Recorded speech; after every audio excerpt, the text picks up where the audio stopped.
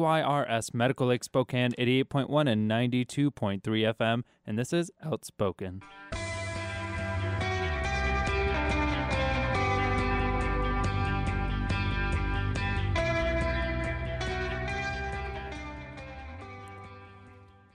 Welcome to Outspoken. You know what's so funny is listening to that intro of ours, I just noticed that we have such a good bass line in there. It's just like little bass that's playing in the background. Totally, so we did that I ourselves. want to turn that up in my car and right. and rock out with that bass line for 13 seconds. Jammed Outspoken.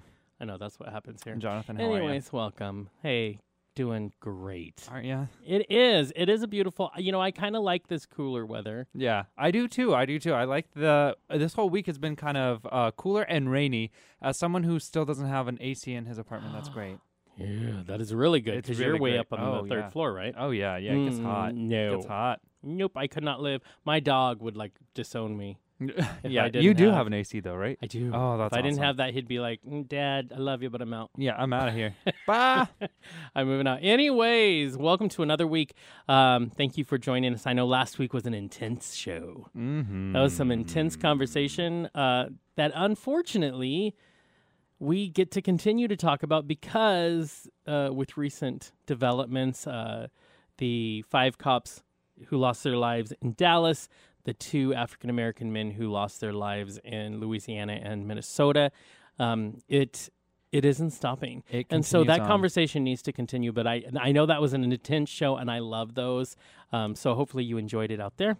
But now we're back for another week, and we're going to start lighter because we're going to start on we're just checking in. We're just going to check in. And speaking of lighter, Jonathan, you are. I am lighter. I'm 21 pounds lighter. Aww. I know, aren't we excited? Let's high five. That's good. Yeah, very excited. Still heading on down that scale. I texted you this week because I had a freak out. You did. There was a 2-pound increase, and I hadn't changed anything, and so I was not happy, and I was freaking out. And you calmed me down. Yeah, well, yeah. You're like, that can happen. That can happen. Just water weight. Right. You're fine. And this morning we're back. You're back. Those 2 pounds just disappeared. Like again. I said, they'll come and go overnight. One time I just drank so much water one day that I was 5 pounds over the next day. Wow. And it'll just drop right back down. See, it's nothing that's not. Don't worry about it. I will tell you, none of my clothes fit. None of them. That's amazing. It's so bad that when I'm at work and I'm in our copy room and I'm doing some copies, and I have to really tighten my belt. Let's just be honest. And my friend comes over and she lifts my shirt and she's like, "What is going on? What is happening? Your pants are going to fall off at any minute." I'm like, first of all, I'm glad we're close, but step off. Yeah. But yeah, so I did something else. We all know I'm not the best at fashion. Yeah, you're all right. Because I've been a big guy all my life, so fashion isn't always an option for a big guy unless you have a lot of money. But you are a fashion plate. But I found a company who will send me a full outfit every month for less than I spend on an outfit when I go out. Typically, I spend up to $120, $150. Yeah. Because I get the whole shebang. I only do it once a month if I do it. Right. This is half that. I pay them. They make all these beautiful clothes and they send them to me. I had to take a style test and everything, right? So my first comes tomorrow. Ooh, I'm excited. I'm excited and hoping. Now, so you're losing weight, yes, and you're going to keep losing weight. So the stuff that's going to fit today isn't going to fit next time. Isn't going to fit next time. So here's my thing. So I used to own a t-shirt company for big guys. One of the questions we got all the time is, we also promoted being healthy. Yeah. But our whole purpose was saying, in our society, we always put off reward to ourselves until later. Right. Like, I'll wait till I lose the weight before absolutely. I look good now. No, look good where you're at. Oh yeah, 100%. So and I can change. The fact is, I can get new clothes now, and I need to because my clothes don't fit anymore. Yeah. And I'm going to have to change them later anyway, so I might as well just go ahead and get them. So I have new feel clothes good. Throughout. Yeah, good. I feel like good because otherwise, you're just going to wear trash bags until I lose all my weight? Because I don't plan on not losing weight anymore. So I've already committed to that. I can change all my sizes as I go. Right. I already have basically end of the men's waistline that they let me have. So I think there's one more down, but I don't think I'll get there because right now I'm 31, which my body is not proportional, let's just be honest. It does not equally go. Yeah. So I got a bigger upper body and a tiny little lower body. Gosh. But yeah, so 31, so which is great. And I always have short legs, so my inseam's never going to fit. But I'm excited to see what they send. And so they give you this. So you take the style quiz, and I ask to be mix it a little bit. So every once in a while, they're going to send me things outside of what I say my style is, and they say, so we're going to help you expand your right. And they say, but you have to trust us. Yeah. Wow. So at least try them on, wear them once before you're like, no way. Yeah. And I'm like, okay, but I already have trust issues. Yes. So I was telling everybody at work, if I show up one day and I'm wearing clown shoes because they told me that's the next in thing, you need to help me out. Be like, they're lying. Yeah.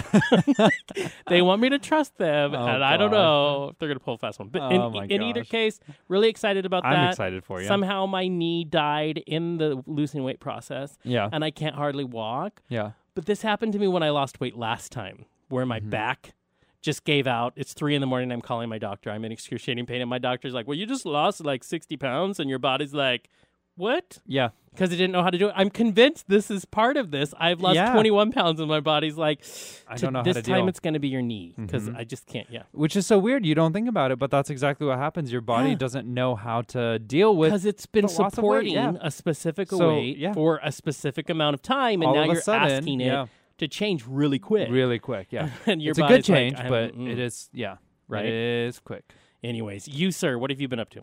I am moving. So, me and Cole have moved in 2 weeks ago, and so we're still in the process of that. That's been a good time. It's been weird because when you do the whole unpacking thing and everything's messy and you have to find places. Yes, I hate that. Yeah, that's kind of where it's at. We're down to the last few boxes, but the kind of person that I am is I want everything perfect right away. Yeah, you want it in its place. I want it in its place. I want everything in the right place, but we still have to use a lot of not perfect furniture and stuff like that. And I want to go out and spend $20,000 in brand new furniture everywhere. You know, exactly. Me. I want to do that, but that's obviously not going to happen. So it's been interesting because I had to learn how to organize without having all of the tools that I like. Right. Which is fun and weird and different and not organized. Right. And you're adjusting to having, not just you've had roommates before, but your roommate is your significant other. And that's an adjustment. Oh, yes, it's a beautiful adjustment, but let's be honest, it's still an adjustment. It is an adjustment. So that's always a work in progress. Yeah. And it always will be, which is good. It's a good work. But yeah, I'm excited. That's so cool. Fun. I'm just amazed because you tell me this morning I have like 2 more boxes to unpack. Yeah. And I have been in my apartment for 2.5 years, and I still have like 7 boxes that are in my bedroom. Oh my gosh. That just stack against the wall because it's not going to happen.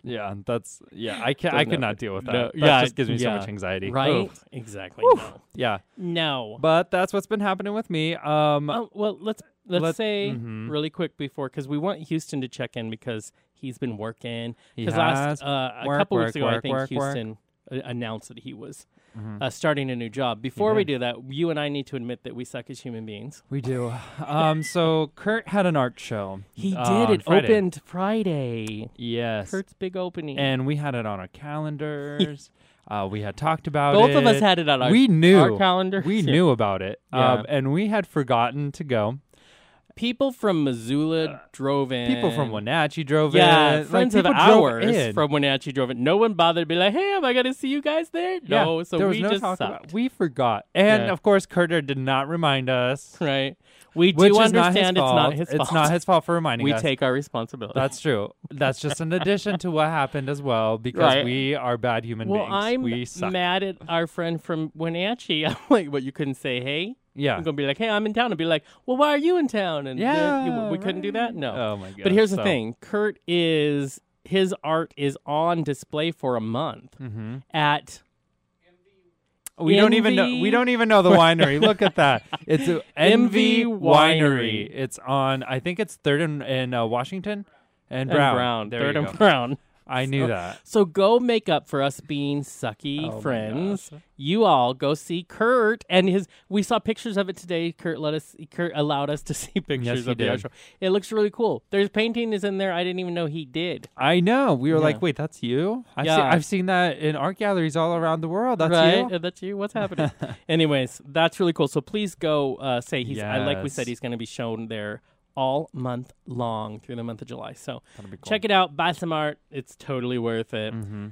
Then we got this intern over here. This Houston Tilly. Houston Tilly. Intern. You were excited. You announced two big things. You're not going back to school. Correct. And you're working, going to be in management up at a pizza place up in Spokane. And you started. Yes. I started Thursday. Ooh, fun. Right. And you said it's good. It was very intimidating. Oh, yeah. Because, I don't know, always starting a new job. Yeah. You're entering a place that everyone is comfortable working with each other. Oh, I hate that. And you're the new person. And you have to learn and meet and greet. Yeah, and totally. And all you want to do is know what you're doing. Yeah. Right. And pizza's such a fast-paced thing. And I'm very slow. Yeah. Yeah. So it was kind of hard, but I think I'm adjusting. Yeah. What I've heard is all the managers are saying, like, wow, you taught him that, and he caught, he knows how to do that this quickly in 3 days. Yeah. That's good. So I guess I'm doing okay. Good.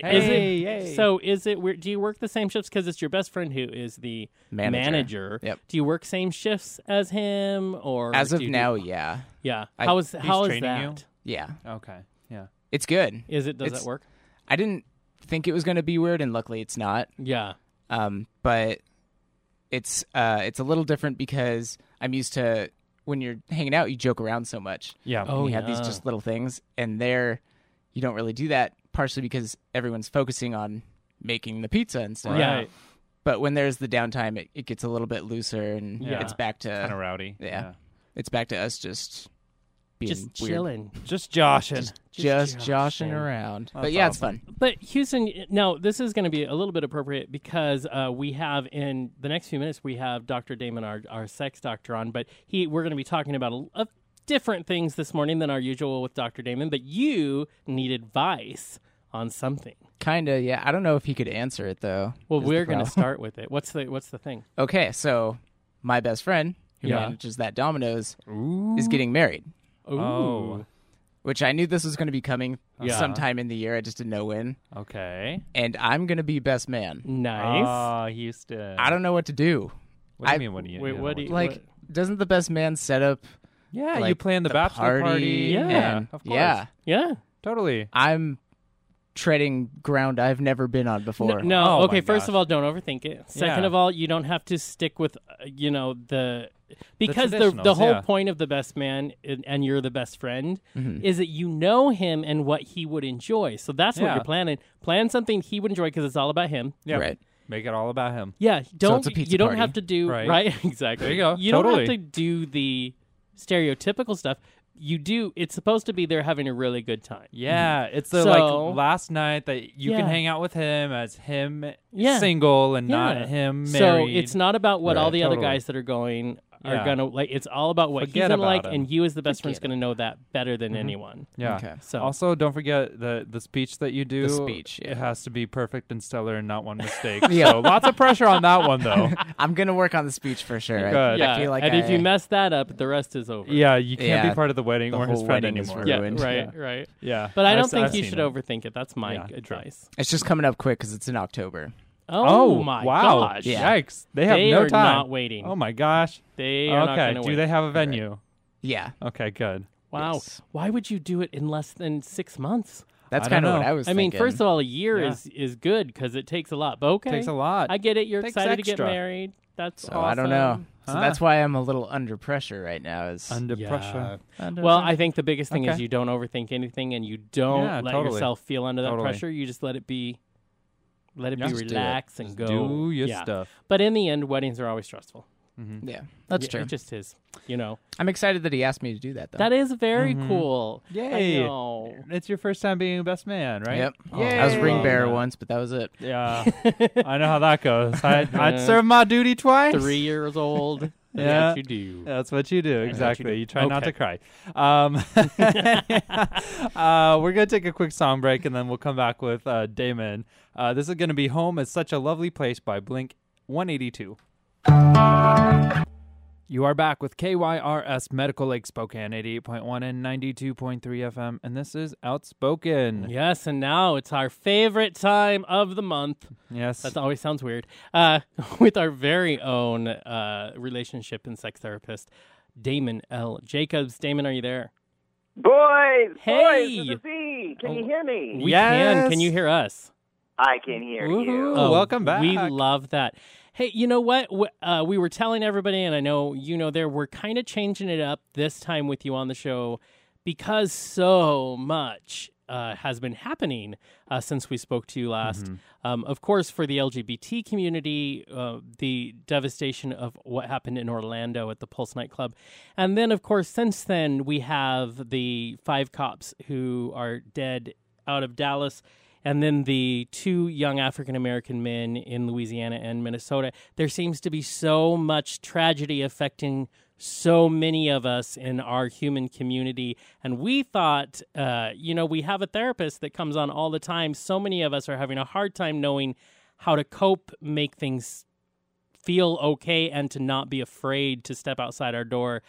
I think that's what we want to talk about with you, sir. I'm sure you've dealt with this a lot over there.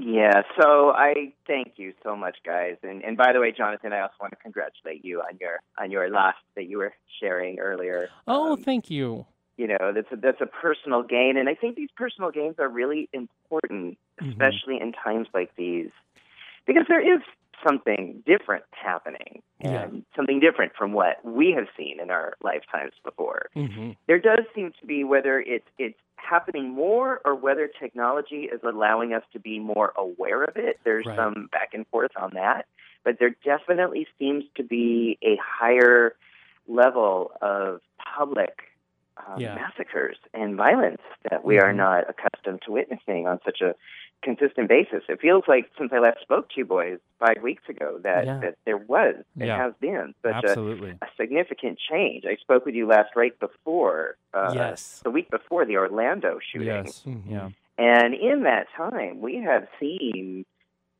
through Facebook, through social media, through 24/7 news sources, we have seen the world change quite a bit. Mm-hmm. And like so many of all of you and so many of the people listening, I have also been in this kind of hazy, chronic state of shock and confusion and kind of horrified disbelief by what we're seeing. Mm-hmm. Yeah.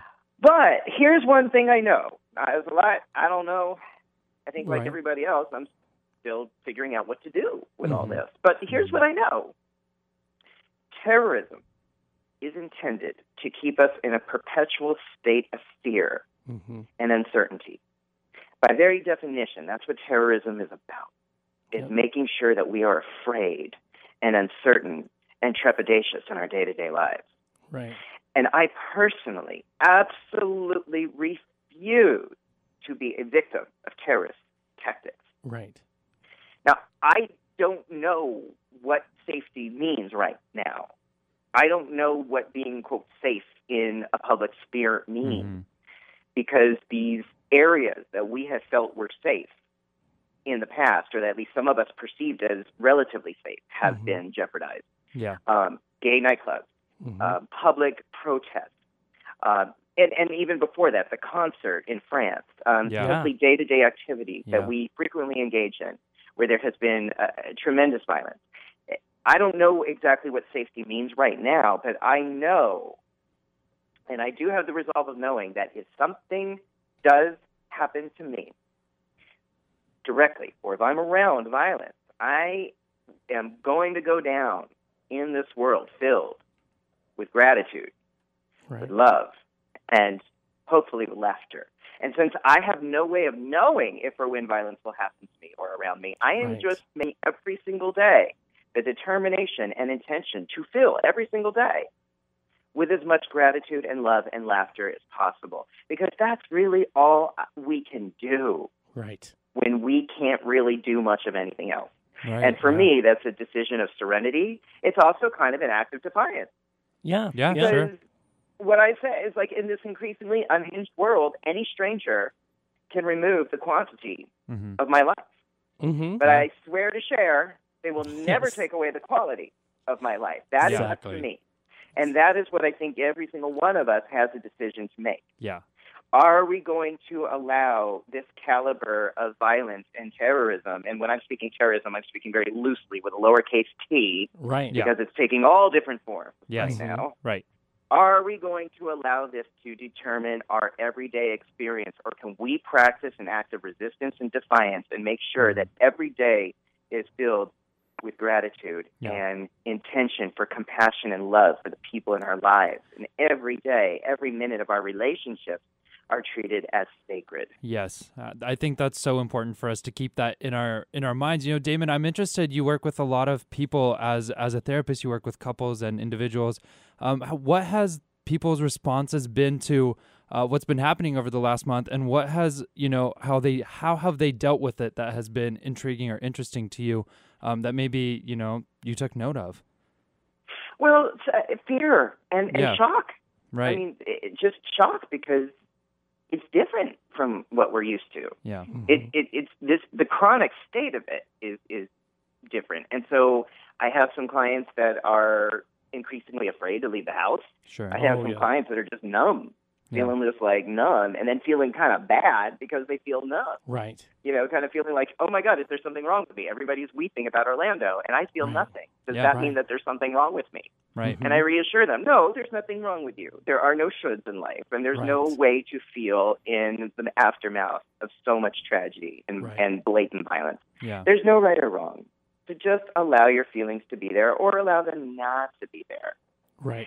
And with some of the couples I'm working with, especially couples where one or both are a person of color, feeling considerably now under threat of being killed in the United States, because that is feeling more real now than ever before, more palpable than ever before.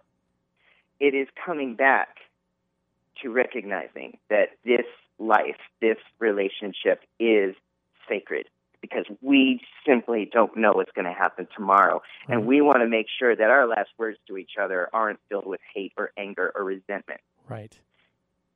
And so in some ways, with relationships, this is putting a framework on it that's helping some people realize that they need to have some perspective on the small stuff.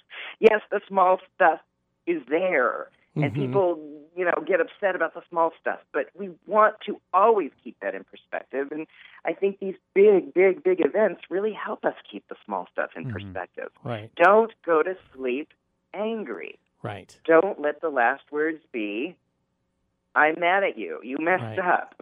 Right. Don't let those be the last words of the day. And one of the points, obviously, we speak of the word fear a lot. I think that's a lot of us are feeling that fear. But you also spoke of this this shame, and I think, I wear this. Excuse me, I wear this rainbow bracelet. And I haven't taken it off since that day. And I do it because I felt the fear. I felt that fear creep beneath my skin. And I thought, for me to combat that fear, I'm going to wear it on my wrist and walk down the street and just be who I am and wear my pride, right on my sleeve, because I need to confront that fear for me on a daily basis. But one of the things I think that we need to allow ourselves is, there's no shame in the fear. It is a natural reaction to what has happened around us. That there's no shame in that. We don't need to degrade ourselves because why am I so afraid? And I think that a lot of us have an internalized shame over being afraid at all. You know what I mean? Because we know we have fought so hard. I came out 20 years ago. That was one of the most difficult experiences of my life. And I just remember thinking, I am not going to let the fear win now 20 years later after I have made it so far. But for me, it's a daily exercise in defying that fear. But I think so many of us need to start from, there is no shame in being afraid. That makes sense. It's then we get to choose how we react to that fear. But we should not put ourselves down for feeling it. And yes. And for me, shame is a direct result of the word should. You can't have shame. You can't feel shame unless there's a should. Yeah. So when people feel ashamed, I try to look to see, okay, well, what's the should? Right. Is there a should that I should not be afraid? Right. And if you believe that you should not be afraid, then you are probably going to feel ashamed because you do feel afraid. And, fear of the unknown is such a natural experience, but especially now, because there's a lot going on. We don't know. Yeah. And it's not, it's unpredictable. It's not like, oh, it's Tuesday, let's expect a tragedy. No, it's happening all times of the day, all times of the night. We never know when it's going to happen. No. We never know when we're going to turn on the news and see something extremely violent and tragic happening. And it makes sense that we would be, especially now, in a state of fear. Yeah. But I also want to give support to people who are not feeling it and just feeling kind of like numb right now. Right. Who are sort of feeling a little hazy and a little just disassociated from all this. Yeah. And say to them as well, that's okay. That is also a natural reaction to shock and trauma. Yeah. Please do not give yourself a hard time or a should or be ashamed if your reaction right now is, I am not here. Yeah. Or I'm just going to focus on my husband or my work or my family. I just need to be tunnel vision right now to get through this. Right. That's fine too. Yeah. And I think one of the things that you talk about how we don't know every day, that's part of, for those that do react with fear, part of that is I remember this conversation happening more and more after Orlando, that conversation of this realization or this awakening to, we couldn't tie it specifically to Orlando because it wasn't about the city. It was about this. And so, this man who had an agenda. And I think that started people going, oh my gosh, that means it could have just as easily have happened, in the place where I live. And I think because we couldn't specifically tie it down to a reason that we had to admit that it was based on just existing as people, I think that's where the fear started seeping inside. My thought process or my wonder is on, those new couples or, they're, especially when you're new, you're just learning how you express to each other your affection and your love. What do we say to couples who now feel a little stilted because now they might check themselves maybe a little more than they used to in public to share those things? What kind of advice would we give to those couples who still want to grow as a couple, but now they're finding this battle against, can I be as open as I want to be? Can I express my affection to my loved one? I'd say in all times, but especially now, please be patient with one another. One of you might feel totally fine holding hands walking down the street, and the other may not. And there may be no rational reason why not. But just their intuition right now is telling them no. Right. And I think that is one of the tragedies that has come out of this, is that in certain spaces, the sense of safety we've had is being taken away or diminished. But again, like we said earlier, there is no such thing as a wrong feeling. And if you're with somebody who for any reason is feeling unsafe and doesn't want to hold your hand or kiss you in public, I really encourage people to respect that. Right. Just let that be for now. And if that's a concern you have, please, just be aware of how you're treating each other in private. Right. How are you being? How compassionate and loving and affectionate are you being with each other in private? But it makes sense that some of the public safety that we have gained over the last 20 years is feeling very tenuous and uncertain right now. So be good to each other. That's really natural after an event like this or several events like these. Right, and especially in such a rough time everywhere with the uncertainty going on. Now, Damon, do you think this could be almost like a wake-up call for a lot of people? These situations happening across the country, do you think that's a reason for us to get together, become a stronger community, and start to reunite almost like we haven't before? what I struggle with in this, in that question, is that it's not us who need the waking up. Mm-hmm. And I think that's really the hard part, because I think people listening to this, and most people who are awake right now, are pretty aware that there's a problem and want to do something to change it, and are willing to do something to change it. But when it comes to certain institutional levels of acceptable violence, and when it comes to certain facets of international terrorism, we don't really get a vote here. Right. We don't really get a say. So I think a lot of us were already awake, and maybe for some folks, this is a wake-up call. But the problem with what we're facing right now is that, unlike unlike so many of the situations we have dealt with before, unlike with marriage equality or serving in the military, this isn't really a matter of us, rallying and politicizing, because we are rallying, we are politicizing, and we don't have a lot of control, or seems any control, over some of these gestures and acts of violence.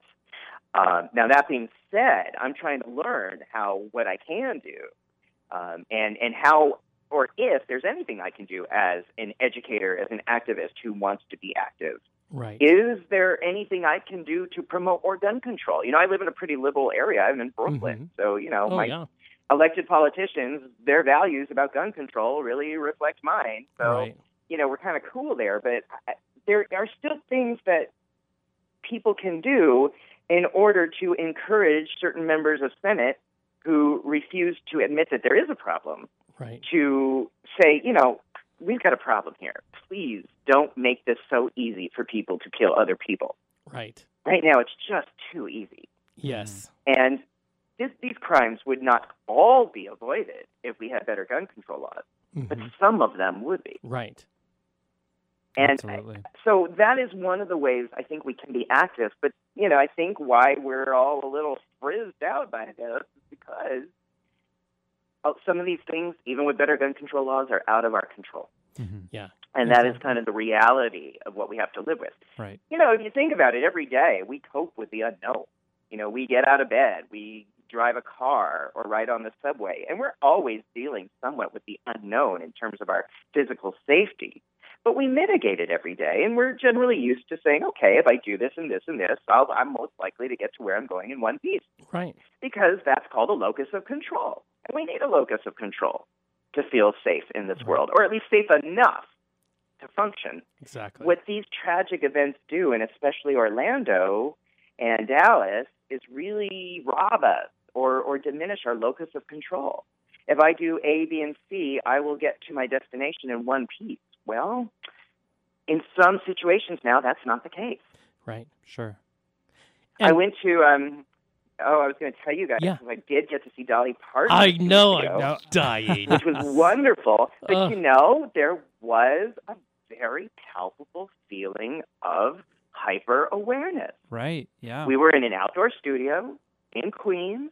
Beautiful day, beautiful concert. Dolly is, 70 years old, and she's better than she's ever been in her entire life. So if anybody could see her, I recommend it. But, there was this feeling like, oh, goodness, if something happens, I don't think I could escape. Yeah, and there was a moment when one part of the stadium were sort of pounding they were sort of kicking and pounding their chairs because they were just trying to, she was, referring to them. So they were just trying to do sort of a call and response. Right. But the way they were pounding their seats and their chairs, it really startled me. I was like, okay, is that what's happening or is something else happening? And that's not what I used to have to deal with at a Dolly Parton concert. Sure. Yeah. Right. So that locus of control is something that has shifted for all of us. Exactly. And I think, you mentioned earlier activists. Sergey and I, obviously, in that after everything happened, we were contacted. And then, of course, after the recent shootings, the NAACP and our local Democratic chair contacting us and wanting to know where our stance is. And I think the most unnerving thing inside of me was they wanted answers, and I want to offer them because we always stand loud and proud, and I didn't know the answer. And that, as an activist, talk about a locus of control, I didn't feel it, and it was mortifying to have to sit there and go, well, I don't have an answer for you. I can tell you that right now what's happening in our society doesn't work, but I can't give you what I think. They, as an activist, people reach out to you for how will you react and what is your answer. And I think that was the most mortifying moment of nothing makes sense right now. And I am a human being. And in this moment, the human part of me is still reeling. And I don't know how to talk to you. I don't know how to give you what you need. And I think for people who that's how we react to tragedy is we go into action mode. I think, for that makes it harder than ever. It's so true. And again, that is what historically, or at least in the last 40 years, the gay movement has been so strong at. Is figuring out what the problem is and taking action. And we definitely saw that with the AIDS epidemic. Oh, yeah. But you got to remember, before the days of ACTA, before we had activism, the people that were at front and center of the AIDS crisis were dealing with a slight, different but similar dynamic of what's happening. Yeah. People around me are getting sick. People around me are dying. And nobody understands what's happening or how long this is going to last, or how it's even happening, and I might be the next one. Yeah. And that is a sense of terror that a lot of long-term survivors are still coping with today. Oh, yeah. And it really reminds us that before we got to the activism part of HIV and AIDS, there was this hole of, I don't know. I don't know what's going on. But we did see through that confusion and through that trauma that we did eventually rally, and we did eventually figure out what to do to go forward. Sure. I believe that we will see this now. I believe that the Human Rights Commission is going to be much more involved and active in gun control and political rallying, and I think we can all support them in that goal. Exactly. But like I said earlier, when it really comes to knowing what to do, what do you say, what do you do, what can you tell, because we don't have any clear solutions or answers right now, I always come back to, okay, today, what can I do? Right. Maybe nothing, but maybe something. Right. Charles Blow is a wonderful writer, and he has a lot of essays, and I really recommend people read him. And he has an essay in the New York Times that was just published yesterday.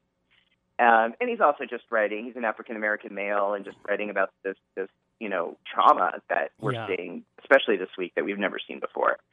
And he's saying, we need to start here and now and doing this simple thing, seeing every person as fully human, deserving every day to make it home to the people they love. Oh, that's beautiful. So let's start. That's Charles Blow, New York Times, and I love that. And that's the commitment that I'm going to make. And this is what these tragedies remind me to do, is to, I walk around New York and I've got my New York scowl because that's part of the fun of living here. Yeah. But I'm really making a conscious, mindful effort to be a little smoother and easier these days. Smile a little more. Be a little more conscientious and mindful and kind to other people on the street, on the subway. Be a little more patient than I usually am when I'm waiting in line or going down the stairs in a subway station. I think a lot of people are seeing this as a chance to say, okay, I need to slow down. I need to do an inventory. I need to make sure that I'm not contributing to the problem. Right. We don't know what the solution is to the problem, but we can make sure that we don't continue to contribute to the problem in any way, in any energetic way or physical way. Right. And one of the things you always talk about that I think actually translates well to what we can do, because the most important thing we can do is continue the communication, is continuing to talk, because even though we may not have answers when we get asked, Sergey and I, for thoughts, one of the things we can do is, okay, well, let's engage in the discussion, so that we can keep communications open. I think we have a danger right now, especially with what happened in Dallas and the 2 African-American men who were killed, is to break down communication and stop talking to each other. And that creates the us versus them. And I think we have to continue, at least, we may not know what to say, but we have to at least be willing to communicate at this time in order. I believe it's one of the most important ways that we can even have a chance at moving forward. Mm-hmm. Absolutely. To keep the conversation open and not perpetuate the problem. Right. I sometimes see in social media that, I'm sure you guys see it too, that people during this election cycle have been pretty awful to each other. And it's really brutal. I don't want to accuse anybody, and I'm not trying to guilt anybody, but I am asking people, be aware of what you're putting into the world, especially now. Yes, especially now. It's a weird, Mother dangerous Teresa time. said there's a Hitler in all of us. And if there could be a Hitler in her, you can bet there can be a terrorist in all of us. Exactly. That's so true. Let's just be aware of not contributing to the problem in any way, shape, or form. Exactly. Now, Damon, before I let you, I have one last. There's like 8,000 important questions, but I have one more that I want to throw your way, and that is, we talked about safe places earlier. Safe places is a lot about. Really a lot about the psyche of just, finding places that we feel safe as a community. We know a lot of course, bar owners and gay-friendly bars and gay bars. And I was just talking to one of them the other day, and their question is, how can I help our community feel safe being here again, instead of, we're all so paranoid. But what are things we can do as a community to help foster bringing our safe places back, bringing our sense of safety back, and being a safe community? What are ways we can help?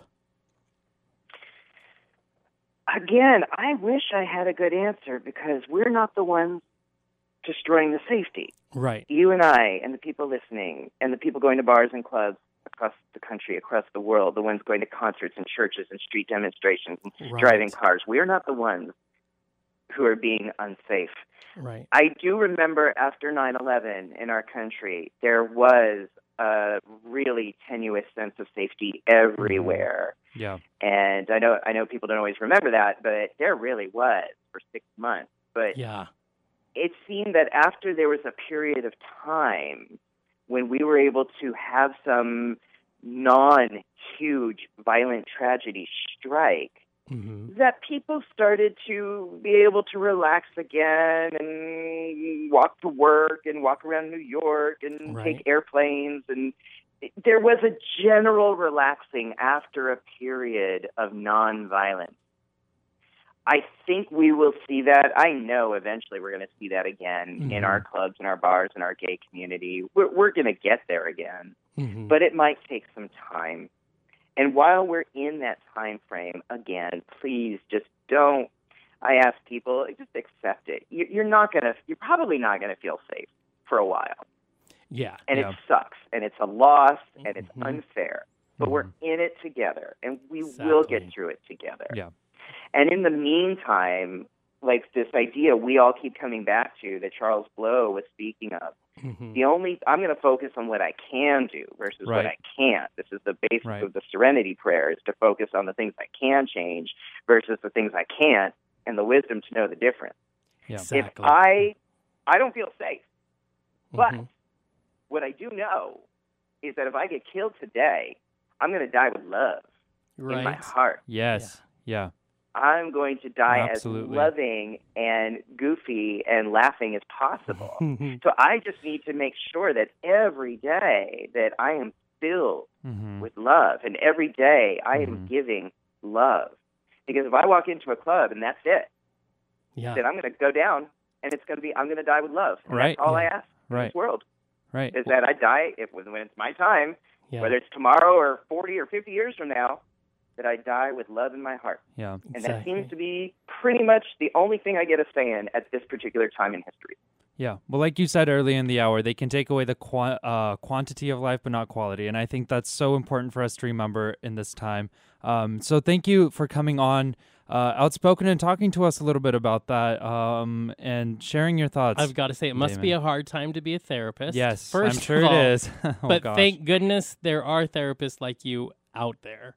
Thanks, guys. I appreciate that. You know, it is difficult, but it's also...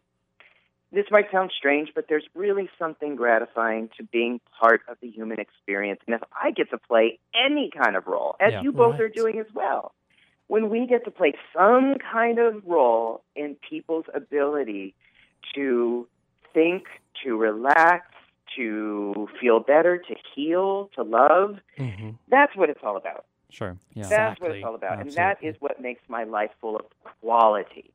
Exactly. And I think you guys get it, and I think a lot of people that are listening right now understand what we're saying. And that is the quality of life that nobody can steal from us, that nobody can diminish from us. Exactly. And that's certainly where my mind and heart has been the last month and where I'm going to be for quite a while. And I love it. And you'll keep coming on here, and I just making our lives better. I'll come anywhere you want. Yeah. Gotcha. You know I had to put one of those. Perfect. You're in the right you're in the right club here. Yeah. Well, Damon, thank you so much for spending time with us and helping during a very difficult situation for so many. So we're keeping the love and laughter alive. Here. Thank you. Thank you for doing this show. Thank you for continuing to be a resource and a beacon of light and love in this very difficult time. Oh, thank you, sir. Please go enjoy and laugh and love all the way through this Sunday. I will. Okay. Bye now. Bye. Bye, guys. Bye. That was Damon L. Jacobs, and if you missed that, you can always catch us on iTunes, or you can always go on our website, hotmesssunday.com, to catch recorded shows. We are going to take a really quick song break here. This is going to be No Time by The Guess Who. You are back with KYRS Medical Lake Spokane, 88.1 and 92.3 FM, and this is Outspoken. Outspoken receives support from the Northwest Fair Housing Alliance, a local nonprofit that provides education, counseling, and advocacy to help eliminate housing discrimination and ensure equal housing opportunity. Information available at 1-800-200-FAIR and online at nwfairhouse.org. Outspoken receives support from the Unitarian Universalist Church of Spokane, serving the community with a non-dogmatic religious environment, welcoming all people regardless of race, sexual orientation, gender identity, or physical ability. Information online at uuspokane.org or 509-325-6383. Outspoken receives support from 9 Bar and Bistro, featuring a full bar, food menu, and trivia on Thursday nights. Located at 232 West Sprague Avenue. More information is available at 509-747-1621. Outspoken is funded in part by the Pride Foundation. For more information, visit pridefoundation.org. That's right. Love it. We always have time for those that support us, no matter what the Guess Who say. They don't got time for us. They don't got time for us. I hope they listen to us saying it every single week. I would like that. I don't think they do. We were just talking about while we wait for Kurt to go bring the guests in. We were just talking about Pig Latin, and apparently there's the original form. There's two forms. And then Jonathan made up his own form and thought that it was officially another form, and so he was sharing it with us. I love it because you haven't heard of it. It's not officially. Well, it's not a real thing. So there's the one that most people use, and then there was the little-known other form of Pig Latin, where you would take a word and you'd spell it out, but you would add ung to consonants and just say the vowel. So if you were going to spell pig, let's say, you would say pung igung. And that meant pig. Is an I all of a sudden an E, pung igung? Or is it pung igong? Is an I, what? An I pig? What? Why is I all of a sudden pung igong? E, because that's how you say, how you say an I in Pig Latin, the sequel. Pung igong. That just takes forever. Like, I would never want to do anything in that language. If you were going to say I, as in the eyeball, you'd say I is I young. You'd say E young E.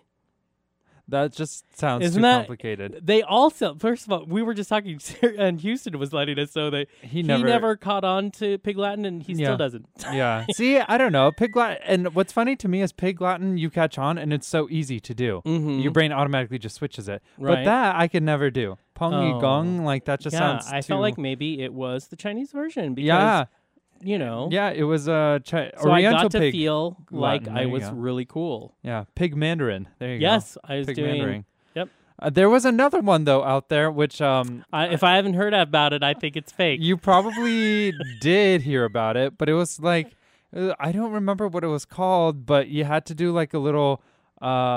I don't even remember. I want to know. They did at the end of the words. They did like a little blah blah blah blah thing. I can't even tell you. I knew so little about it, and all my friends were craving about it, and I was like, I can't get this. Wow. I don't understand it. This is what happens. It's all about communication. Hey, it was called like Hubba Bubba or something, but it wasn't Hubba Bubba. Wow. That's a gum. Oh, wait. I feel like you're talking about the Bill Cosby Fat Albert thing. What? Yeah, it's a thing. Oh, I feel like it's appropriate to talk about languages because we just had on our relationship therapist, Damon L. Jacobs, and now we're talking about communication. So it's not always easy. That was a weird bridge. No, I thought it tied it really well. You tied it so well. I would have never tied it like that. There's communication going on in my eyes that you talking about communication. Right. Is it looking daggers at you? Is that what it is? Yeah, staring daggers. That's what it is. Yes. You don't just look. You stare. That's how daggers. That works. Okay, yeah, we are getting closer. We're going to have on some special guests at the beginning of the second hour. And remember, stay tuned because we do have our interview with Governor Jay Inslee, the governor, that we were excited and very honored to be able to have. So we're going to be playing that a little later in the hour. But before that, we should probably take a break, get our guests in here, and why don't we? Get them ready to go on the air. So this is going to be a song called Death of a Bachelor by Panic at the Disco. You are back with KYRS Medical Lake Spokane 88.1 and 92.3 FM, and this is Outspoken. And you know what happens when you get a bunch of actors and very improvisational people in a room with us is it gets crazy. It gets real crazy. It gets hot messy just like our show. Oh, yes, it does. We love it. So lots of hot, lots of mess. We recently had an amazing, fun interview with Sam Lafroige. Sam Lafroige. We always mess up his name. That's his name. Who he wrote the Commedia Rapunzel, which we talked about that was coming to Spokane. Mm-hmm. Well, we thought, wouldn't it be fun to have the people who are taking on this crazy project in studio, and that's who we have. So the first thing we're going to start with is if each of you will tell us your name into the microphone, that'd be great. Hello, I am Lulu Stafford. Hello. Hello, I am Phaedra Bernie Peters. Hello, I'm Gary Pierce. Perfect. And then the texture extraordinaire is right over here. Just here for yes, that's Piper Quimby. She's our stage manager. Awesome. Well, then that makes sense because Typical. They're always on their devices. I love it. I get it.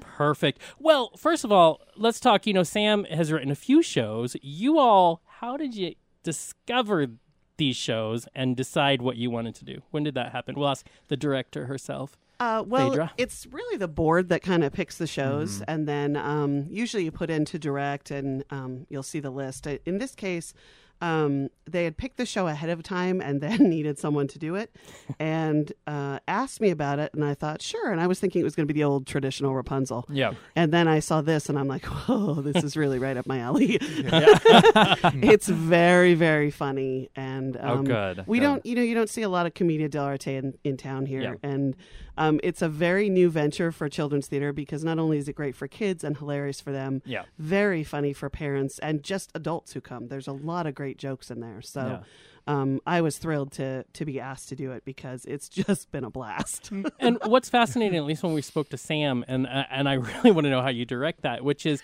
it's this great partially fitted together in control, and partially your actors get a lot of freedom in this. How, as a director, do you even basically direct chaos? Basically.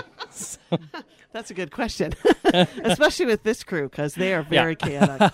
But I'm just as guilty, honestly, because it's so funny. Sometimes I'm the one that my stage manager has to reel me in and go, hey, we need to get back to focus because it's pretty funny. But that's the joy of the show is actually being able to cut loose and do things that you couldn't do in a regular show. Sure. And we have such a great cast of old veterans and some really fantastic new high school kids that have just been a joy. And of course, Sam's been fantastic with letting us, fix and tweak anything we need to set here. But it's almost been too much of a great thing because we have a hard time stopping the jokes. Yeah, right. We could make this show 3 hours. Yeah. I can imagine. Yesterday in tech, I mean, my goodness, we're doing tech. It means, all the cues, all cue to cue. And then we're still coming up with stuff. And keep that. Oh, keep that. Oh, my God. Shtick heaven. Yes. I love that that's the kind of show that this is going to be because that's gold. So Sam is over in New York, and this play has been played in New York and never outside of there, and now it's here in Spokane across the country. How do you discover something all the way over there, bring it here, and said, we'll do it first? And that's us. The first city outside. Yeah. I know. I don't know how we got so lucky. That's amazing. It was actually our president, Kathy McKinney, actually, I don't know if she saw it online, because I don't think she saw it in person, although she might have, and loved it, fell in love with it. And so she got a hold of Sam and said, hey, would you be interested? And so I know it's a joy. You don't usually get that opportunity. Yeah. And of course, I'm jealous because these guys get to actually be in it. This is the kind of show I would be in with them. But it's a huge honor and, of course, a little pressure. But but Sam's made it great. It really isn't. It's such a free show. And I hope that the theater community and parents love it because it really is funny. We crack ourselves up. So see? Hopefully. And it's good family fun. And let's go down the line. Let's start with you, Lulu, and tell us what your part in this crazy is. First and foremost, I am the stage manager mentor. Mm-hmm. Oh, okay. I got cast as Rosetta, and she also plays the witch. Oh, fun. Okay. Hence the nil. Yeah. Nice. Anyways, she is a hoot. Oh, Love so her. fun. Oh my gosh. That must be a blast. Yes. And moving on to you, sir. I play Pantalone. He is the head of the troupe, and he gets a little frustrated because he only gets to play the narrator. So about 3/3 through the play, he has a surprise for the rest of the troupe, and so I'm not going to say any more. His name is Pantalone. His name is Pants. His name is Pants. Yes. Yeah. So that's probably that's just kind of one. Awesome. Pants. Yes. Pant. I'm Pant. That's the surprise. Hey, that's just a foreshadow for whatever the surprise. He does wear pants. Good. It is sort of. You're right. And for everybody listening, tell us, first of all, the show run and where people can go see this play. Okay. We open this weekend, so it runs the 16th, 17th, 18th, and 19th. The Thursday and Friday shows are at 7. And the... Thank you. Look at my stage manager's handing me. That's a good stage And Saturday and Sunday matinees at 2.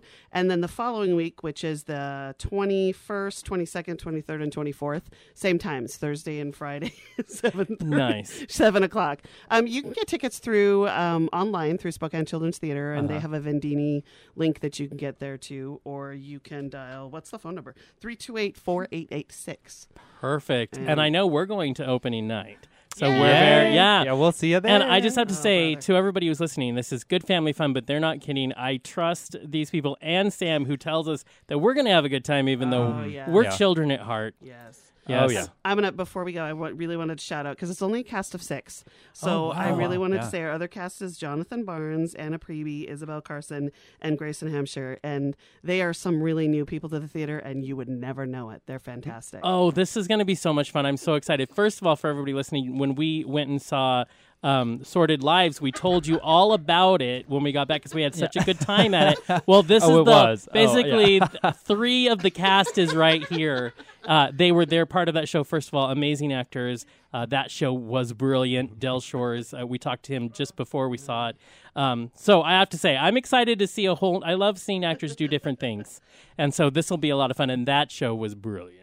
So thank you all. We will put up all the information on our website. So be sure to go out, take the kids if you got the kids. And if you just want a fun night out, just go with, grab someone and go. Also, make sure it's your kid if you take them. Yes, please. Also, Thursday night is the best deal. It's buy one ticket, get one free. Nice. That's awesome. Nice. That's and great. hey, and we loved Sam when he was on, so let's support him as well. So everybody go out and see the show. It's going to be a lot of fun. So let's take a quick break. Let's Houston, do it. The maestro over there, what are we going to listen to? We are going to listen to Say You Love Me by Fleetwood Mac. You are back with KYRS Medical Lake Spokane 88.1 and 92.3 FM, and this is Outspoken. And we were doing a little shoulder dancing. We were. Sometimes that's what you need to do. Because sometimes that's all you need to do. You did. So I'm a big advocate of shoulder dancing. Oh, me too. You can get very creative. You can. There's a lot of moves you can do with one shoulder. Improv. It works, is, I think. Yeah. So here is the big thing. So something happened recently. It did happen recently. Where the governor's people got a hold of us and said, guess what? We're going to be in Spokane. Would you want to do a one-on-one? And we're like, what, do you know who you dialed? Yeah. Is this so? Did you dial? Right. So, of course, we said, yes, please. Yes, we did. And thank you. And thank you. A big honor. They offered us 30 minutes one-on-one with the governor when they were in town. And so we said, okay, we'll try it. We'll make it work. Not to get fired, but we'll just go anyways. Yeah. So we did. We went there. It was at the Grand Hotel, one of the conference rooms there. So, of course, you and I both worked our work schedules around, and we're like, I'll take an extra lunch, extra 30 minutes. Can I, do that whole thing? So we get in there, and they recognize you. The security people recognize you and Kurt. So Kurt and I get there, and we're getting close to the room, and we see the governor's having a meeting because the conference room is like a glass conference room. And the guys go, before we could say anything, we're like, hi. They're like, oh, yeah, we recognize you from your website.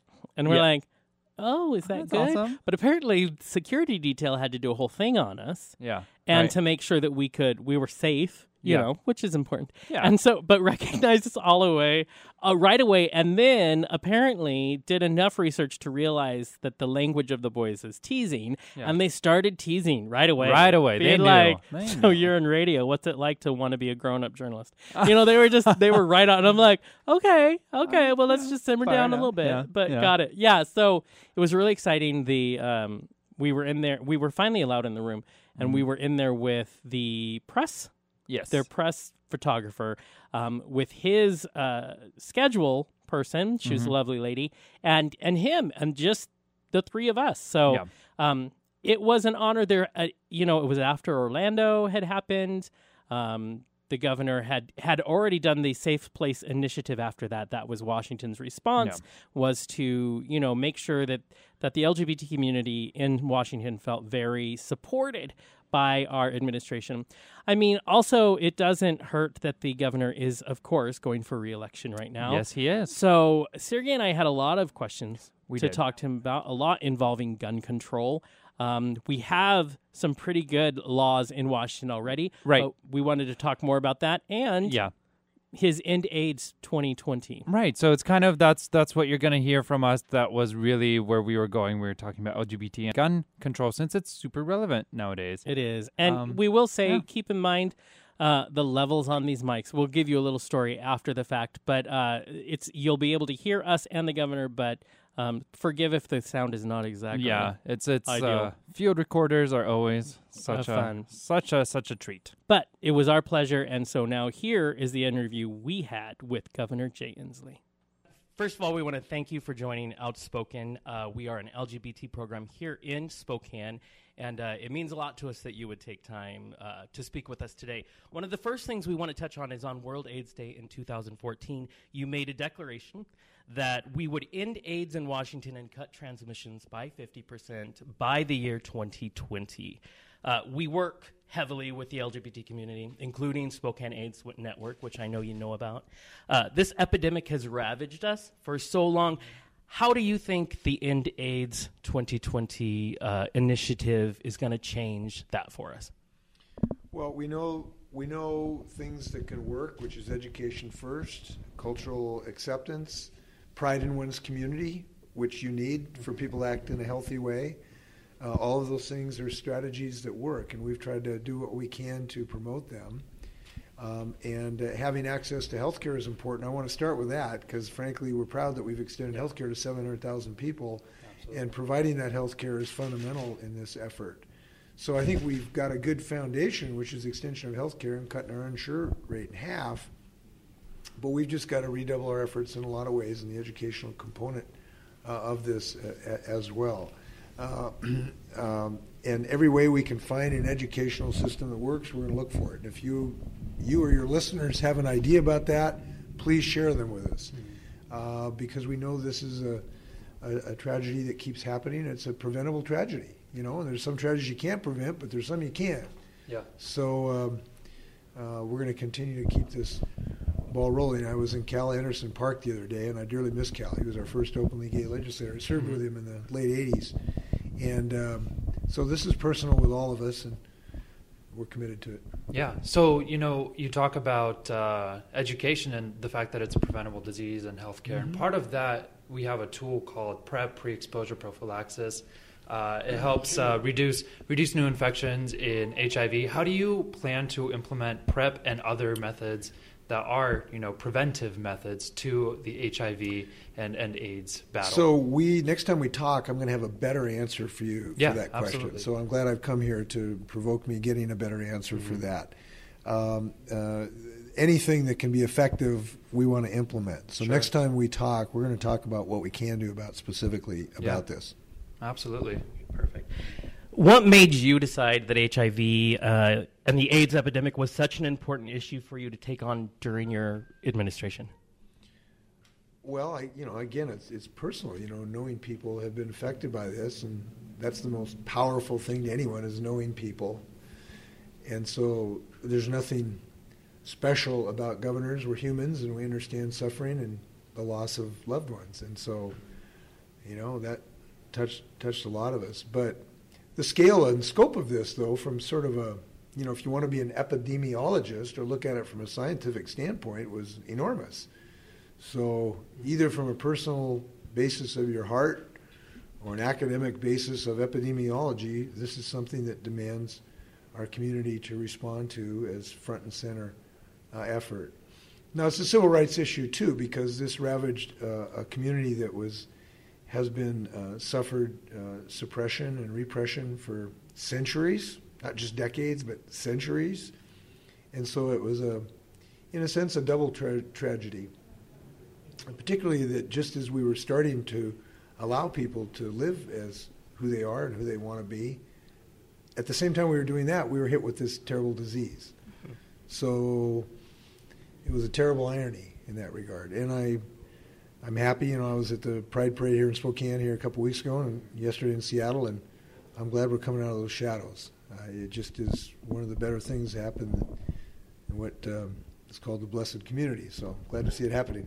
Absolutely. So being so pro-LGBT is not a requirement of any politician or any person, but you choose to do that. And in Washington State, where we have such a mix of diversity, we have a lot of people who are live in rural areas and aren't so supportive in our more on the conservative side. What kind of backlash and what kind of responses have you seen to being so pro-LGBT in Washington State? I haven't had anybody yelling at me, but I'm sure that there are people that, might vote against me on this or other issues. But I do think it's like a lot of things. This is a very, very rapidly changing culture that we have in our state in the right, enlightened, positive, loving direction. And I'm very proud of our state because we've been a leader in this transformation. And it is very rapid.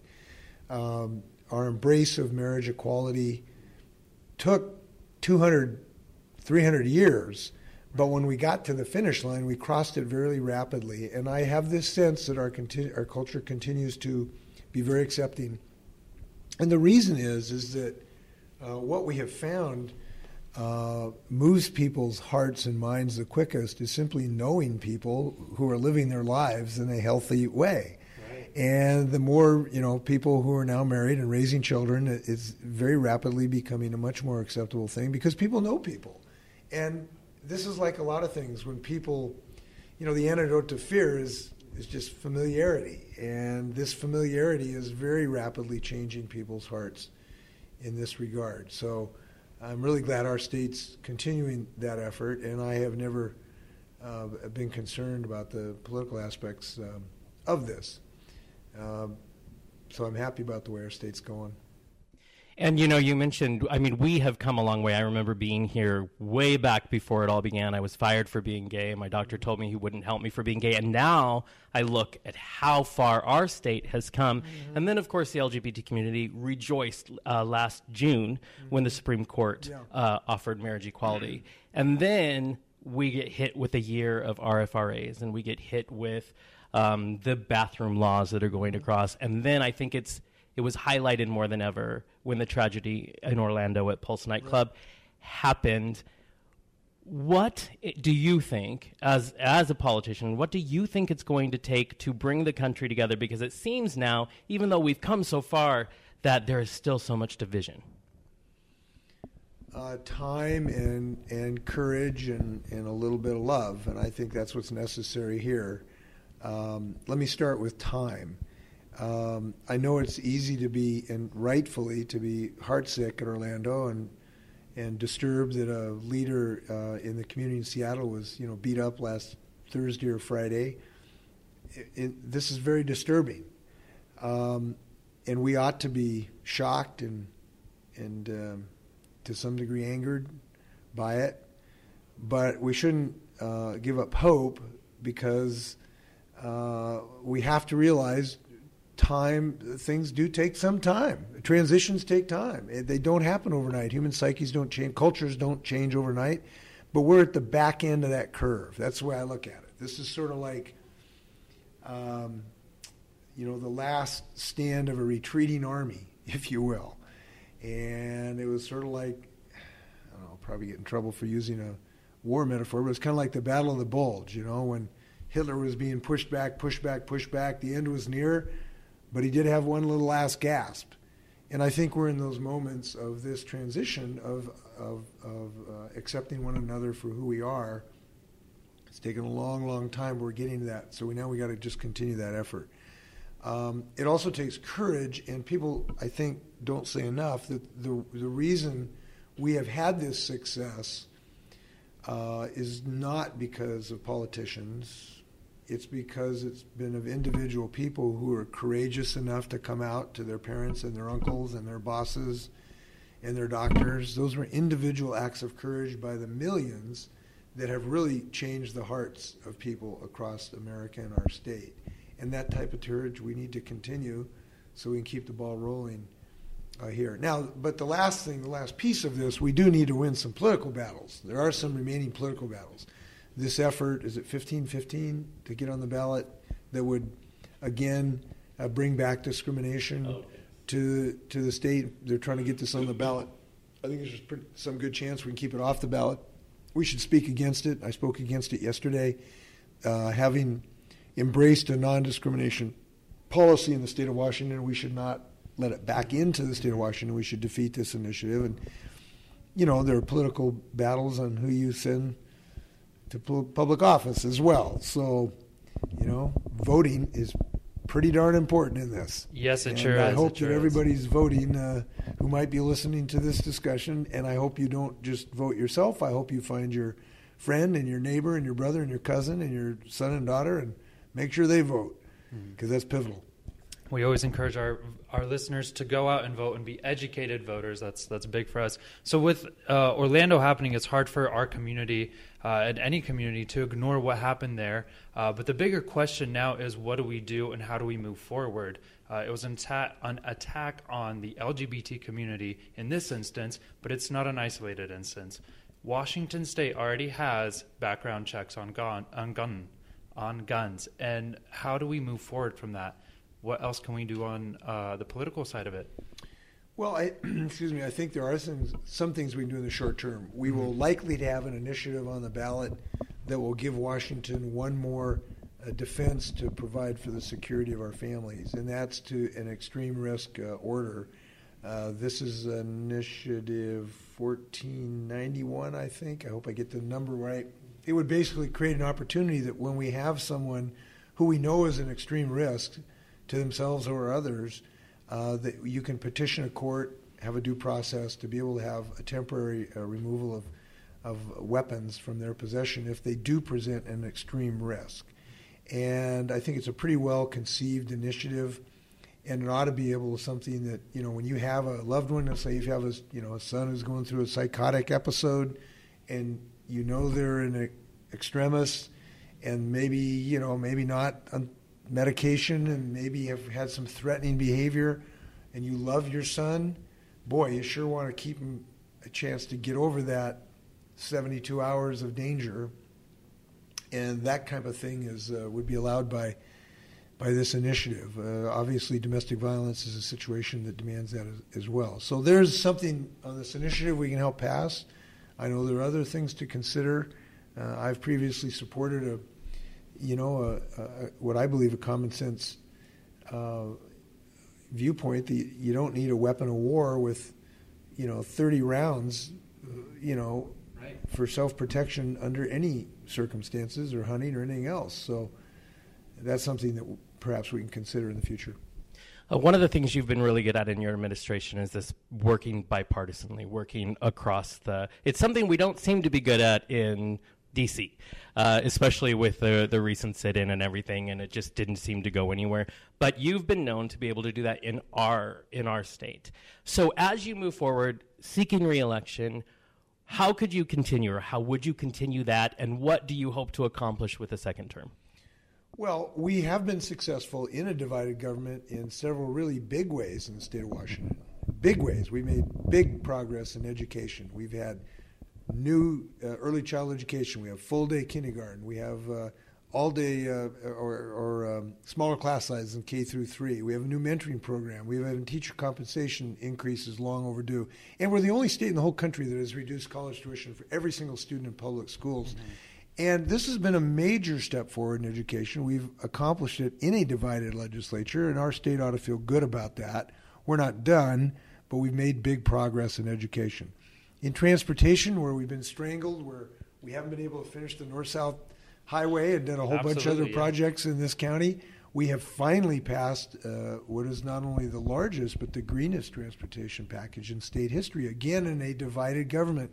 Now, we were able to do that because I was persistent and I would not take no from an answer, and I continued to urge people into the room to listen to one another and fashion a bipartisan solution, and we did it. So we're going to continue those type of efforts on the next phase of our educational funding plan to respond to the McCleary decision, on the next issues we need to do to deal with our natural resources issues, so we have salmon in the rivers and clean air to breathe, and we have a lot more to work to do on those things.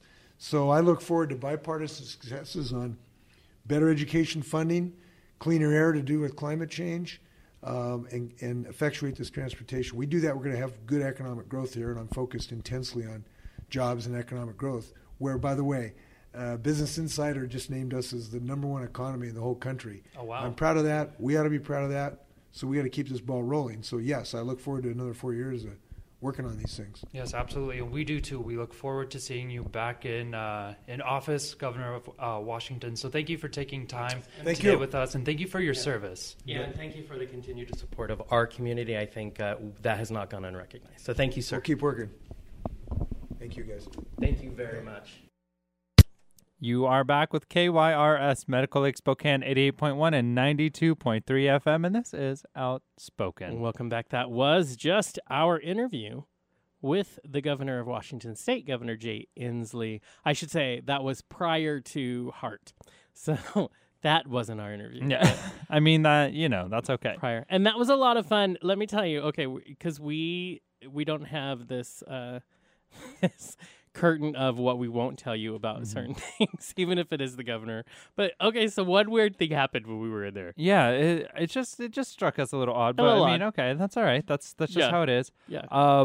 It's funny because we get there with our little field recorder and we plug microphones in so we don't have to move that around all the time. Right. So everybody has their own mic. Right, so we do that. We plug it in, and we give the governor his microphone, and we're setting ourselves up, and he kind of just puts it down in front of us, and is like, "Oh, well, why don't we just prop it up somehow?" And he kind of did not want to hold his microphone. Us and his team had to all get to brainstorm together, and we ended up taking water glasses and a water pitcher, and just kind of putting the microphone in the middle of it, and just letting holding it up, stand up, which was odd. Because the governor didn't want to hold his mic. I just wanted to say that was funny. I'm just saying that if and when I'm the governor, I will hold my own microphones.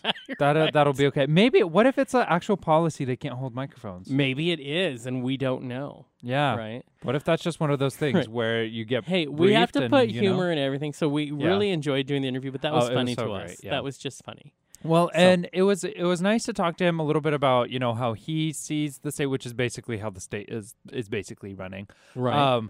It's really important time in our year because he is running for re-election, and while we are all focusing on the presidential race, we can't let that slip out. No. The governor is also an important position. Yeah. And so we can't just, let the head of our own state, which is a very progressive liberal state right now. Right.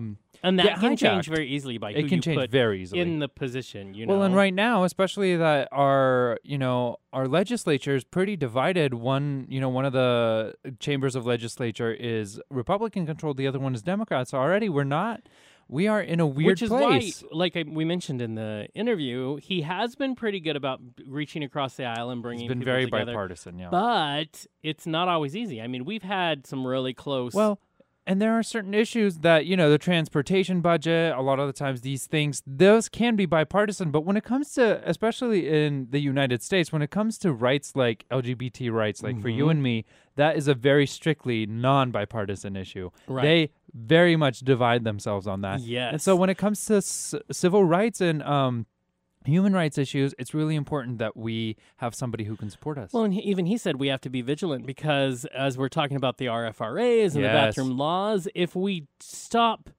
don't keep our guard, they can easily be turned. And, Bill Bryant is who's running against the governor who would like to take the seat of governorship away from Jay Inslee. Bill Bryant is really a lot of his opinions are diametrically different. Very much opposed. They are not the same. He wants to go a different way with the running of Washington. It can change a lot of things. So we can't forget to vote in this election. It's very important. And I'm glad that it's on the same ticket and ballot as the presidential because people will want to vote for the presidential and they'll see the governors on there. All I ask is that you also do your research on there. Yes, please. On both sides of the things. And it's just quite important. And I mean, in a state where we have people like Matt Shea in the legislature, lots of bad things can still happen. Let's talk about where he would like gun control to go. Yeah, out the door. Yeah. None. Because I'm sure he'd be the guy to take the safety off the gun. He was the guy that had the protest with all of his supporters with guns on the steps of Capitol Hill, which I think is ridiculous. Yeah.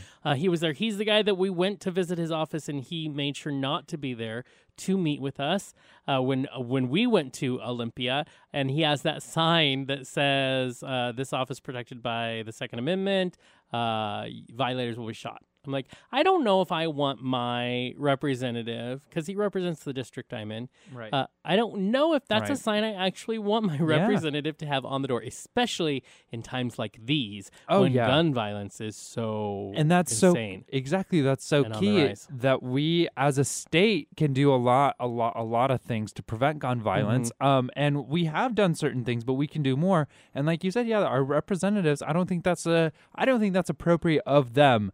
Have that on a public, that is a public building. It's not appropriate to show up on the steps of Capitol Hill with guns. At all. Yeah. At all. And that is not okay. And you can be pro-gun, but not be so blatantly disrespectful and ridiculously unsafe. Exactly. And it's not, here's the thing, in Washington State, there are rural areas that are very pro-guns, and it's not like we're actually taking your guns away. We have not gotten there. And honestly, even with the laws that are being proposed, it doesn't mean you can't have guns. You can have a gun. where the laws are restricting what kinds of guns you need. Although, if you listen to our last week's show, you got some very open ideas, very open opinions from the boys, and maybe it is there is a time where we have abused the right to own guns so much that maybe we don't have the right to them anymore. Yeah, maybe that gets you confiscated. Don't get them any longer. I'm just saying that's an idea out there, especially with AR-15s. I mean, there's no reason for us to have assault weapons. Well, and unfortunately, the conversation is made more difficult because of the horrible. Let's talk about Dallas in that, you know what? It doesn't take away that 2 African American men lost their lives in horrific ways at the hands of the police in both Minnesota and Louisiana. I mean, we've even seen video evidence. You can't get away from that. In my opinion, the police definitely in that situation was in the wrong. Yeah. That happened, but the retaliation of one, I want to repeat, it was one lone shooter. There was not a group of people. It wasn't and a he huge was unaffiliated. Conspiracy. Yeah.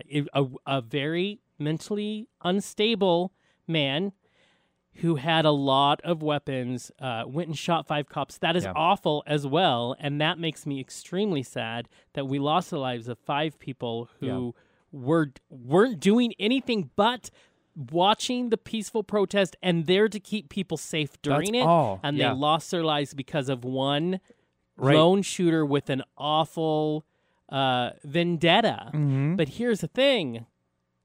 An eye for an eye does not fix anything. No, it leaves the whole world blind. And that is blind. and the problem, exactly, and the problem is that has set this conversation back because now people are saying, well, because of what's been going on, well, if the only people who have guns are the police, then we're all going to die. But the problem right now is there's no balance. No. Our country's supposed to be built on checks and balances, and there's neither. And there hasn't been on Capitol Hill either for a long time, and now it's even worse when it comes to gun control. Absolutely, it is worse when it comes to gun control. There has to be something done, and that's the bottom line. If you don't like the solution of gun control, find another solution, make sure it works, present it, because, I mean, you can't just say, well, no, we're going to leave it as it is because this is how we like it. Clearly not working. Yeah, that's the thing, Clearly not working. Clearly not working.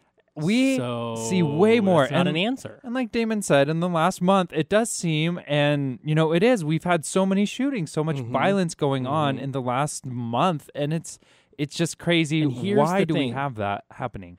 The people that come to you and they give you the answer of, no, we just see more of it. Yeah. I get that we do because information more readily available. And that's true, but we the do. problem with that conversation is, but it's happening. Yeah. So that is not an answer. Yeah. I get it. You're right. We probably do see. So you're probably right that it's been happening more times than we knew about. But that doesn't mean we just go, oh, that's just the way it is. Right. No, it says, guess what? I watched it happen. Now I know what's happening. Now I got to do something. Right. Like Absolutely. now you don't sit with your hands under your legs and do nothing. It's your responsibility to do something, and you have to. And, maybe you don't know what to do right away, but starting these conversations, going out, talking about it, exactly, and not being an idiot. Well, and the problem becomes now the us-them. Yeah. Like, if we're going to talk about the gun violence between African Americans and police officers, neither lives should be lost, and neither life is more important than the other. Right. Neither. Right. So that conversation, we're making it an us-them, and that's the problem. Because remember, every day you wake up anymore, there's an us and them somewhere. Right. And every day it changes what role you're playing. Absolutely. Every day, because that's how divided we've become as a society. So what we need to understand, and you and I had a conversation this week where I guess what we realize is, obviously, like you said, clearly it's not working. So we're going to have to think outside the box. We have to go a way we've never gone before. It can't be, because guess what? The current gun laws don't work. No, they are not working. The current status of affairs don't work. I don't care who you are, pro-gun, anti-gun. Guess what? It's not working. We're going to have to compromise. And I'm done with the arguments otherwise, because your arguments no longer have any validity. Because the problem is people are dying every day on both sides. So your decision gets to be, do you want our country to continue to be a war zone, or do you want to figure out how to fix it? Yeah.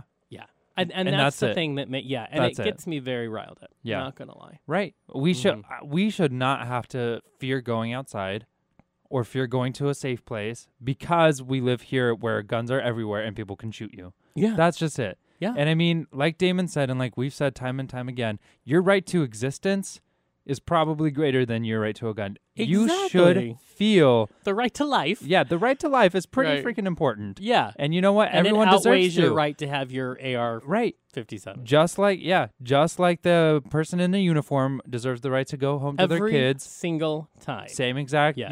A black man deserves the right to go to his kids. Yeah. Gay men deserve to go home to their families. Yeah. Everybody deserves that right. Exactly. Do not take it away. And here's the thing. So I had warned Houston prior to the show that I was going to bring him into this. But not for... And Houston, the only reason we bring you into this conversation is because your dad's a police officer. Yep. We have a lot of respect for your dad. We've met your dad on numerous occasions. And for us, it's not necessarily about one police officer anyways. But do you feel... At this time, do you feel when these things happen that it just... Is there tension, or do you, like, all of a sudden you catch your breath because you're like, oh, no, people are going to want me to say something, or they're going to want to know what I think because I'm a police family? You're the first person that's kind of asked for an actual opinion. Really? Normally people just, they either know that my dad is in law enforcement or they don't. Right. And so the people that normally do, they're going to be my friends, and they're going to be supportive no matter what. Right. I notice when the shootings happen that my dad's attitude changes a lot. Yeah. Mm-hmm. It's not so much that he dreads going to work, but it's scary. Sure. Oh, yeah. And, the latest one, he was going back to work that night. And what was really scary about Dallas was that it was a retaliation. Yeah, it was. And so I think every cop in the country must have been like, oh, no. Mm-hmm. Yeah. Are people going to retaliate in different... Right. Well, especially in police forces where, it's not Minnesota and something bad just happened. It's just, Spokane. Not that we're a perfect police force, but, we haven't, had something as big on the books for a little bit, So I'm sure that it's kind of scary where it's like, well, this could happen here too. Right. I mean, of course, it could happen anywhere. Right. As it's happened randomly around the world. The other thing is, it's not... I noticed that his attitude changes. It obviously affects all of us in the house. But it doesn't happen so much now, but I don't think a lot of people realize kind of what other officers go through. Mm-hmm. In a sense that when he was on traffic, at least once every night, if he would have to give someone a ticket for speeding or something, they would say, like, I'm going to hunt down your family. Oh, my and stuff. And so he doesn't wear his wedding ring to work. Wow. Oh, wow. Sure. Because you just have to be that careful. Yeah. Especially with threats like that. Mm-hmm. Oh, my gosh. For a traffic. Right. Just ticket, for, going 15 over. Yeah. Right. And, they say, all right, well, thanks for this ticket. Right. Cuss word, cuss word, cuss word. Right. Now I'm going to hunt down your family because I'll make you pay. Oh, my gosh. He heard that almost every night. Oh, wow. And does it, so since you grew up and this has just been your dad's career, and so obviously your mom has been married to a man in the law enforcement for a while, is there a sense that of just acceptance as the family, that this is just part of what you accept as you go in it, is that you don't always get to know, and that it's always going to be a little scary or a little stressful in situations like this that happen around our country might make it... do you and your mom have that I guess sense of the bubble you put around yourself, knowing that this is it, or does it, like when you look at your mom, does it affect her every time? Since my mom is German, she's a little more hard-skinned, and you can tell it. I hardly ever tell if it affects her in a negative way. But you do have to, when he goes to work every night, it's like, this could be the last time. Right. You never know. And so we try and keep it, both of us say goodbye to him every time he goes to work. Right. And just in case, because you don't know. Yeah. In that line of work, absolutely. Mm-hmm. Well, I heard an interview this week with a woman who lost her husband, who was a police officer last year. And so they were talking to her because, obviously there's 5 families now in Dallas that have to deal with this. And she said every night they had the same ritual. They had every night there was the kids saying goodbye, and they would hug, and it was always the same. And she goes, and it may sound cheesy to some, but you didn't know. And obviously she goes, I'm glad we had it because it meant I got to kiss him. I got to hug him. Right. The kids got to say, I love you, Daddy, because that moment didn't get to come back. So all those moments where you felt silly because you have this goodbye moment and they're just going to work, there was a reason, and in that moment, she unfortunately had to realize what that reason was. Mm-hmm. I think it's important that we state again that being pro Black Lives Matter does not make you anti Blue Lives Matter. It doesn't. They are not mutually, They're apart. not separate. They're not enemies or opposite sides. Absolutely. No, that you can support that there's a problem and that Black people are dying, and it is happening all over our country, and it has been happening for years. And I can accept that the 5 cops in Dallas should have never lost their lives, ever. Oh, yeah. It is not mutually exclusive. You can be supportive of both. And I think the most important thing at this time is that we remember that we should be supportive of both right now, because this is a time that people are drawing a line in the sand. Yeah. And choosing sides, and it makes me crazy. Why are you choosing the side? The only side is human. Yeah. Humanity and lives, and because killing is just wrong. There's a problem, so we need to fix it. And that's what we need to do. So, did anybody watch the video? That's the other thing that's happening I don't blame you, Houston, for not watching it. And I don't blame anybody who chooses not to watch it. I had to think very hard before I watched the video that happened in Minnesota. But I will say that that's the other thing that's changed in our society. Not only does information go further, but now there's these different videos. Someone selling CDs outside of a store and they get shot. Someone just in their car at a traffic stop and they get shot. So that is also new, is that not only can we get information around the world within seconds, but now we can actually see it in the moment when it happens, because people have their phones, they have Facebook Live, they have Periscope, they have everything, and now you can see what happened, which is going to make this harder. The other thing that people are bringing up is it also means it's more stressful for police officers, and we all know stress can affect the way you react to a situation. If you watch the video in Minnesota, the police officer was obviously emotionally shaken. He just shot this man, and he keeps screaming, I told him not to go for it. I told him not to go for it. That he was just in that moment of panic of I need to justify what just happened. And what he's referring to is the man had an open carry license. He let the police officer know that it was there and said, I'm going for my wallet. Well, the police officer asked him not to do that, but he says, I'm going for my wallet because he needed to get his license. I mean, it seemed like this weird catch-22 situation, and the choice on the police officer in that situation is that he shot the man 4 times in a closed car with the wife and a 4-year-old daughter in the back. Yeah.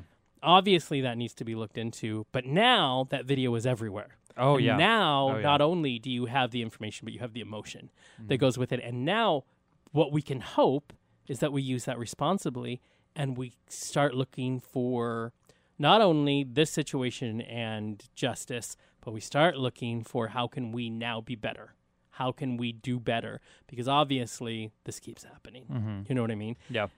But if you have the stomach and want to watch it, go for it. But it is not easy. It is not an easy watch. None of these videos are easy to watch. By any means. Yeah, I tend to just read about it instead of watching it. But that was our kind of not the most uplifting hour. But that was the last hour of our show. Because remember, it's all about uncomfortable conversations. It's the only way we get through. So that's true. Next week we have a do-over. We do. Next week, The Cuddlist, and it'll be a good show to have. Let's talk about how we can like each other. The Cuddlist, Adam Lippin, the CEO of thecuddlist.com, will be back. We had some technical difficulties last time we tried to have him on. Those have been solved. He will be back with us on next week's show, so be sure to tune into that. Figure out how to be part of the Cuddle Party.